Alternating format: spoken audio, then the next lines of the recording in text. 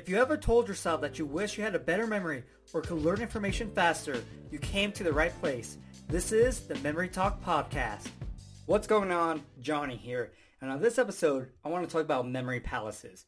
Because memory palaces are pretty cool because you can use them for any type of information out there. But people fall too much in love with memory palaces. That is their go-to method. They want to use memory palaces for every single thing out there. And that is a problem because even though a memory palace is powerful, it doesn't mean it's the right technique to use to learn a specific type of information. But also, a memory palace, guess what? You need a palace to use the memory palace method, right?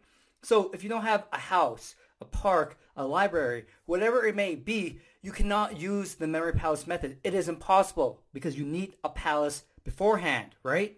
And so even though memory palace has all these advantages, it is not the go-to method, okay? There is not a go-to method for you to use for any information that you're learning. It's always going to be a combination of all the different techniques that you learn, all the different memory systems that you learn.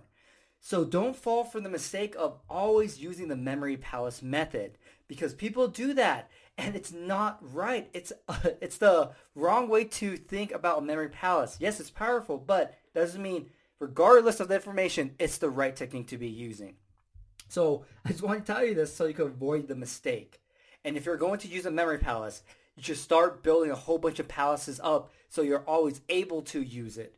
Because when it comes to the memory palace method, the major disadvantage is that you have to have all these palaces built beforehand. Because building a palace as you're trying to learn something is a horrible thing. I do not recommend it. But if you don't have any palaces, then you can't use the method regardless of how bad you want to use it, even though it might be the right technique to use at the specific moment. If you don't have any palaces, you cannot use the palace at all. So even though the memory palace is all fantastic, hey, yay memory palace, probably the most well-known memory technique out there, it doesn't mean it's the best technique, and don't fall for this mistake. If you want to learn more memory techniques, get your free memory program. A link is going to be in the episode description and the podcast description. Also, if you haven't subscribed to my podcast yet, subscribe, share it with everyone, and if you have a minute, I would greatly appreciate it if you left me a review. Hopefully, you enjoyed this episode, and I'll see you next time.